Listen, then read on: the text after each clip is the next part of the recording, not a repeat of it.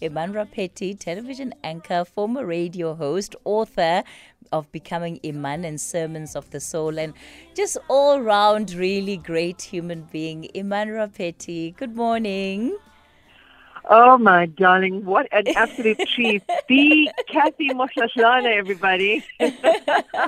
Oh, my gosh. I was so excited. I was so excited when I saw that you were going to be coming on today. Of course, Iman and I have worked, I think, together for a long, long time. But she's really a sister, somebody that has been very easy to look up to work with, show you the ropes. And yeah, I'm so glad to be talking with you today. Oh, it's such a pleasure, Kathy. And I can't wait to delve into your radio family and to be a part of the conversation that you have with people and you hold in such an authentic way every day. And I must say, Iman, I'm not quite as good at this radio thing as you are, because you used to have those beautiful openings for us. The other day I was actually in traffic and we spoke about this with the listeners on Monday, and the young children and the women that are often on the corners of the street begging. And I remember the intro that you had one morning, and you had a whole piece that you had written about. And I thought, why can't I write a really reflective poem about, some of the things that we see in our country? But it made me think about you. And it's part of why we're speaking to you today, because you are very reflective. And one of the things you've been talking about is relationships and the value of relationships and the need to show what relationships mean to us, which can be very hard in the world that we live in. Well, first of all, Kathy, what I want to say is thank you very much for such a beautiful and, a beautiful sisterly introduction. I feel you. I've always felt you. And when you were talking about why can't I write a poem, it's really about your poetry is expressed in a different way. Your poetry is in the way that you connect with people. And that's a little bit to touch on that piece I wrote about being a high-value individual. And before we can even be that to other people, we've got to think about how we are that to ourselves, respecting our own gifts, allowing ourselves to look at ourselves in the mirror and feel really appreciative about the reflection that stares back at us.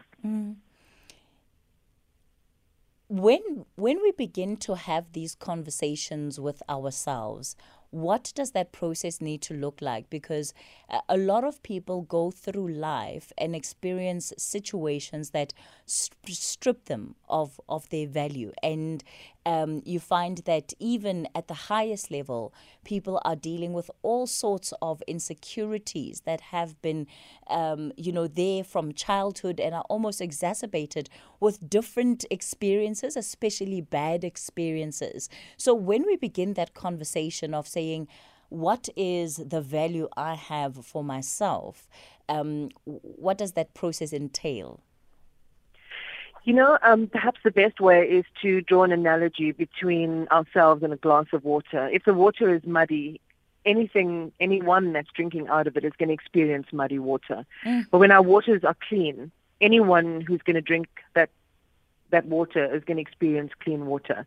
And that's really to say that whatever we are hoping to be in the world, however we are hoping to be in the world, it all just begins with us. You talked about the pathologies that are engraved on us from the time that we were little.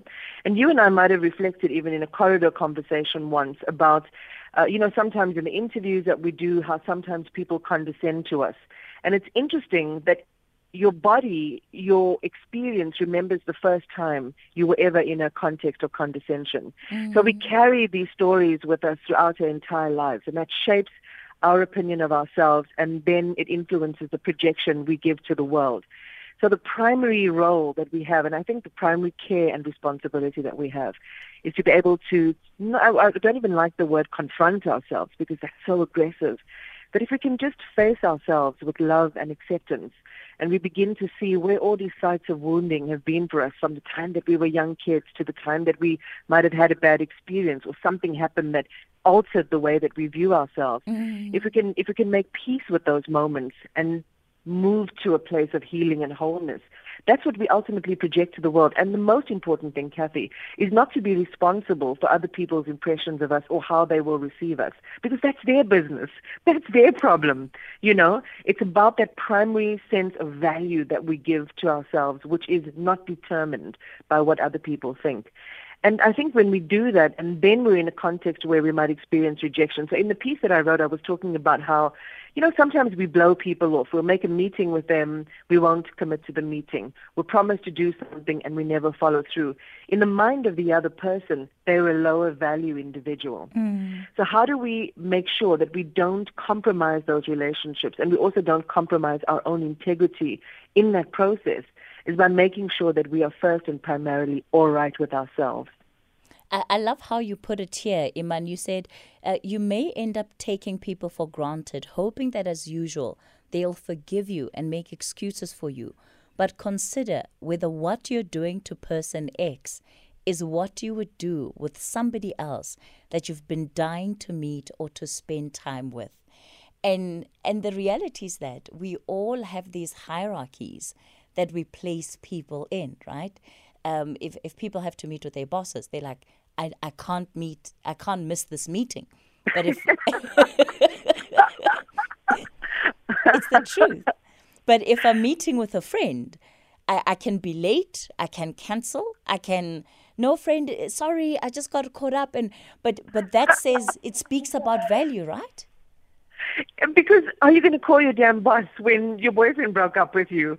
Are you going to call your damn boss? Can I use damn on the radio? I think I can. DCCSA. All right. Apologies on behalf of Kathy and the show. But, we if you think about the value and how we create or attach value to people, think about the people that we would reach out to first. And surely they then should be the priority in, as you, I think, correctly capture it, this hierarchy of priority. They should be number one. And yet often, because we know they will always be there, we begin to take people for granted. They become like an old shoe that's comfortable and you can put on, but you'll never wear onto a stage. That's when we're undermining and we're taking those relationships for granted. So it's really, and in this world, right, Kathy, we live in a society that is so focused on associations. It's the value by association. Oh, if you can pick up the phone and exactly the networking. And look, it has its value in terms of our business associations and even in terms of our growth. But we shouldn't seek to be defined by who we surround ourselves with. But we should be, we should define ourselves by the value we place in the people around us. And if we use that value barometer, it's going to apply to your mom, who you can call and say, Mom, this happened, or your best friend, or somebody else, whoever it is that's close to you. But time and time again, as you said, and as I wrote in that piece, we push them to the side and we place other things, on a higher value level than they are. It's also about being able to establish boundaries and sometimes if you have been on the receiving end of this kind of behavior, get to a point where I think, number one, you're calling it out for what it is. And also setting the record straight to say, well, I've allowed you to treat me this way, but here and no more. This is where it ends.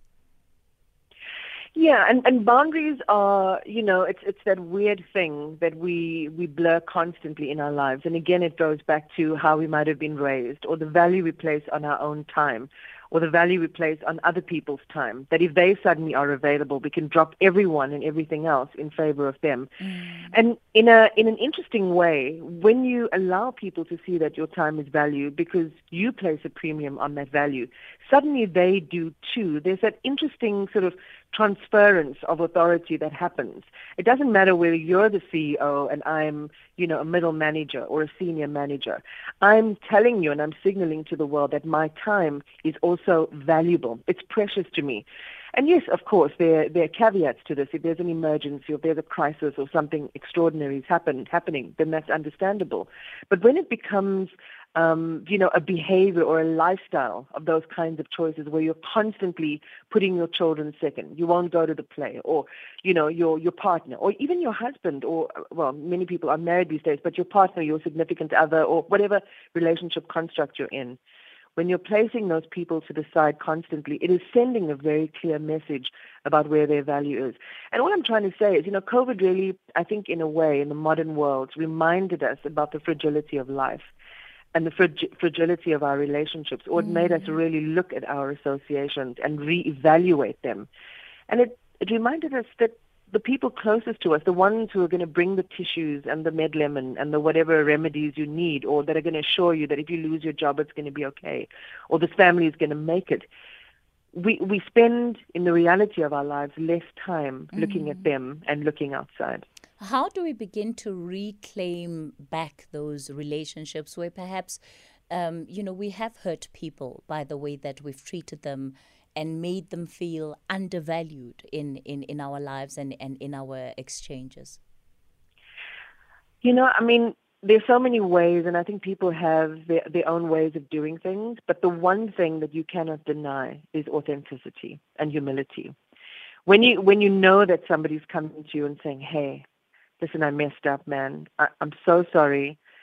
I want to make it up to you. How can I make it up to you? And you follow through with the make-up behavior. You don't, again, postpone the coffee or the whatever undertaking it was and, promise that you had made. People are willing to listen because you can't fake authenticity. You can't fake the humility of really feeling bad for what you've done. And it's an investment because, it's the same with the reputation. We take years to build it, as the famous adage goes, and you can destroy it in a moment. It's the relationship thing. Again, you can take a long time building something, and it can be destroyed. It can be quite fragile. And you've got to spend another long period of time building it up, depending on the person's ability to forgive you. But in this world of fake and fast is the way I see the world in many ways, we've got to slow things down. And we've got to begin to have real conversations with people. But again, it goes back to the primary person, which is you and I. Do I feel authentically like I'm worth this relationship? I'm worth this association, this meeting? And once I can accept and come to peace and agree that, yes, I'm worth it, it does begin to create this catalytic effect in relationships and with people around you. Of course, the relationships that we will want to mend are those that we feel we value, those that are important to us. But sometimes what can be even harder to do, Iman, is to look honestly at where things are and be able to say, maybe it's time to say goodbye. Maybe it's time to let this friendship, this job, this whatever it is, maybe it's time to let it go. Totally, and I think that's kind of where I round the piece off that I wrote to the Mail and Guardian. It is about, listen, some journeys are going to be long, some journeys may be shorter than others, some journeys may only be for a moment. And when you begin to accept that and release people to their own journey. Now, sometimes, and you and I think we've giggled about this too, friendships that become, I'm saying amen. Release people to their own journeys. Release them. They're released, Iman. You've got to, because they don't serve you, but they also don't serve them. And what happens is you get into this pattern of familiarity and a pattern of regression or stagnation. Sometimes you need to air out your house of friendship, bring in some new furniture, open the windows and let the sun shine in. And you are not responsible for keeping other people happy in the sense of how they live their lives and the choices they make. You can discuss, you can talk, you can be there, but you don't have to be everything to some people. And as you say, there's a fork in the road. It's time for me to, as the Arabs say, lakum dinakum waliyadin, to you your way and to me my way. And maybe you'll converge later on in the road when that person's healed from whatever it is they need to heal from, and you've had time to focus on yourself as well. Because some friendships can be draining, Kathy. Absolutely, and it's such an important thing that you're saying, because sometimes we force ourselves into these situations, doing things, keeping relationships alive beyond the point where it feels okay to be doing that, where we're working much harder than we need to be doing in order to maintain or sustain those relationships. But I also think it's so applicable in the workplace as well, where and it's a difficult conversation to have, where everybody kind of is hanging on to the job that they do have, because there's so many people that don't have jobs in this country. But there are also so many people that are literally being killed. Their souls are dying every single day because of the workspace that they are in. And that's why, again, it's look, we don't all have the luxury of philosophy and and the privilege of saying, I'm going to choose another job and I'm going to walk out. But in these few moments that we have before we say goodbye, Kathy, you have to think about what is most important to you and who is most important to you. And the ones that will be with you, when your situation changes, when there is no money or when there is too much money or whatever, those are kind of the people that you need to look at for a second time and say, I value you and I keep you. And the ones that certainly are not going to serve you and in fact be toxic to you in your life are the ones you let go. But clarity and playing open cards with people is key. Don't keep people on that you don't intend to keep on authentically. Let them go. Iman Rappetti, I could speak to you for an hour. It's been so good connecting with you for the last couple of minutes. Thank you so much for making time for us on The Talking Point. I really, really appreciate the fact that you've come on. You know how much I love you. I value you as an individual, and I've really always looked up to you. So thank you, Iman. I love you too, and thanks to the team, and good luck to everyone. Bye. All right, it's just gone 11 o'clock. Let me take you over to Luyanda Maume, who's standing by with the latest news.